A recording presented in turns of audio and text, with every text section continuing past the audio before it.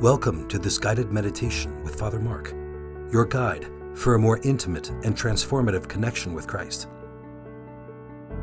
Please pause, play, and adapt this aid to facilitate your own personal conversation with the Lord. Let's begin our time of meditation in the name of the Father, and of the Son, and of the Holy Spirit. Amen. Jesus, it's beautiful to come into your presence for this time of prayer and meditation. Prepare my heart, Lord, by settling into this time. A few deep breaths, which I draw in deeply and hold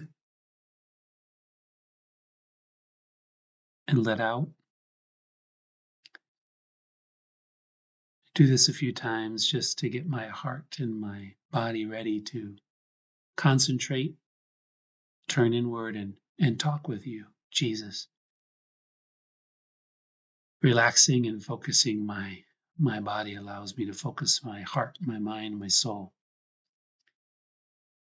And I begin preparing my soul, Jesus, by renewing my faith in you. I believe in you. I believe in your presence here. I believe in your love for me, in your desire to speak to me, that this time I take to be with you and to pray is not time in vain, but it's the most fruitful way I can spend my time. It's the closest form to how I'll spend all of eternity. Prayer and meditation and contemplation of you.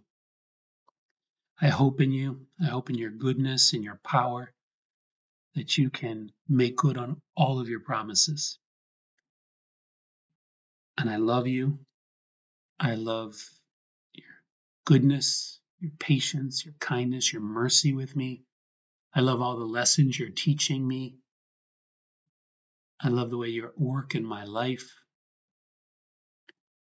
And so I'm just grateful to have this time with you, to learn from your word. And I humble myself as a beggar needing your grace, as your creature, and just ask that as I meditate on your word, you would enlighten my inward gaze and increase grace in my heart. The gospel I want to meditate on today, Jesus, is from Matthew 5:20 to 26. So I know I'm in the heart of the Sermon on the Mount.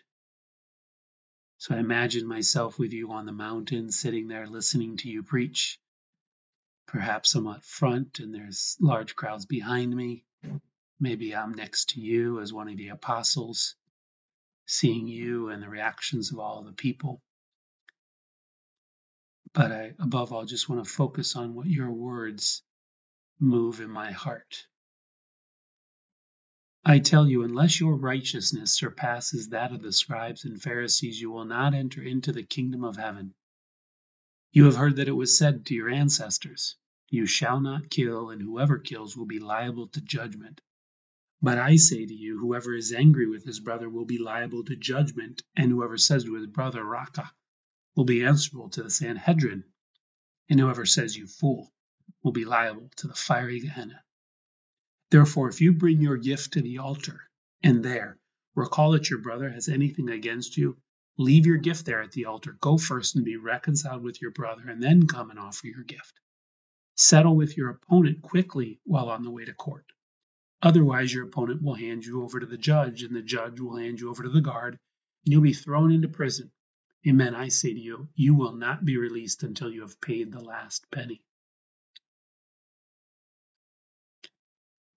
Lord, let your words speak to my heart, speak to my soul.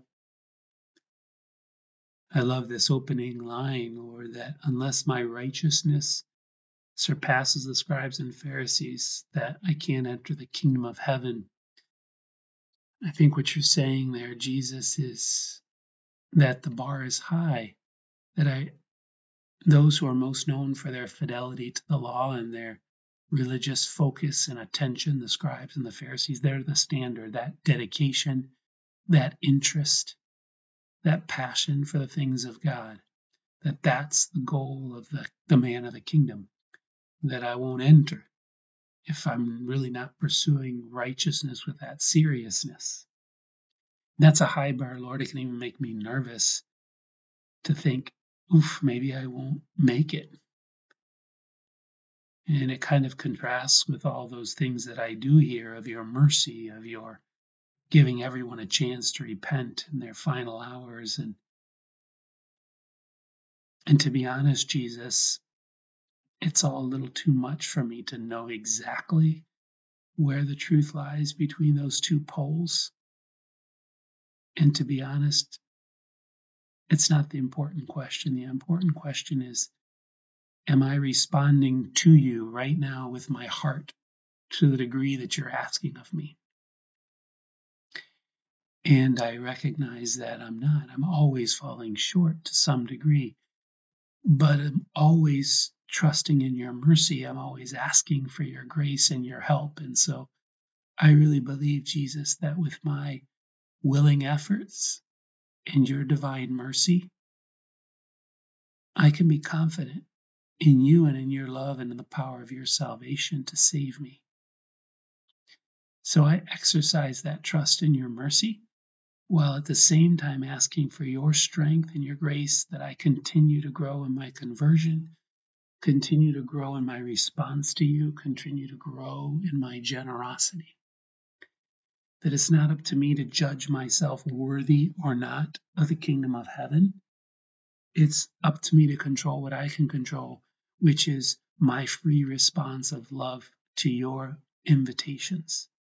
And I renew again today in this prayer that, Jesus, I want you.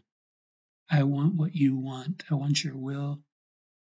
And I repent and I'm sorry for any way my limitations stand in the way of my response. And I want to turn from them and embrace you ever more deeply, beginning in this meditation.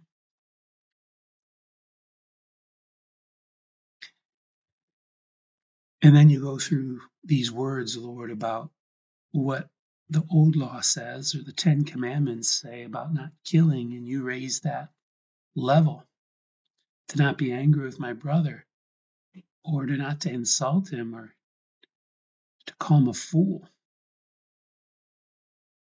to really control my attitudes and my reaction, my temper towards my brother. That if I set myself up as judge and condemner and insulter of my brothers, then there's an offense not only to him, but there's offense to you who are in my brother. And I'll be liable to be judged on that. So Jesus, today I also, in reaction to that truth, want to beg your pardon and your mercy for any of the times that I've insulted my brother or sister, or judged them harshly, or verbally reacted, or said things that are offensive or condemning. Have mercy on me now, Jesus, and I turn from that. Pray for the grace of greater patience and kindness and understanding. And I love this truth, Lord, that you remind me of, that what good is my worship if I'm not reconciled with my brother, if I stand before you and want to worship and praise you and offer sacrifice, and especially as your priest, stand and celebrate in persona Christi, and yet have something against my brother, am divided in the body of Christ in some way. How can I fully come before you in sincerity and honesty? But first I need to settle all accounts, to settle and ask mercy and reconcile with my brother. Reminds me why each of the masses begin with the act of contrition, that I confess to Almighty God and you, my brothers and sisters, that I have greatly sinned, etc. That's our way of settling those accounts internally and even publicly by asking mercy to my brothers and sisters there at Mass with me, so that I can offer my gift at the altar. And I take some time now, Lord, to ask you to lighten my heart and mind if there's any relationship that needs more of my attention, more of my care, more of my mercy. And I resolve today, Lord, to reach out to any of those relationships or souls that you bring to mind that I need to ask mercy of, or need to reconcile with, or need to invest and build up so that I'm a better representative of your mercy. Amen.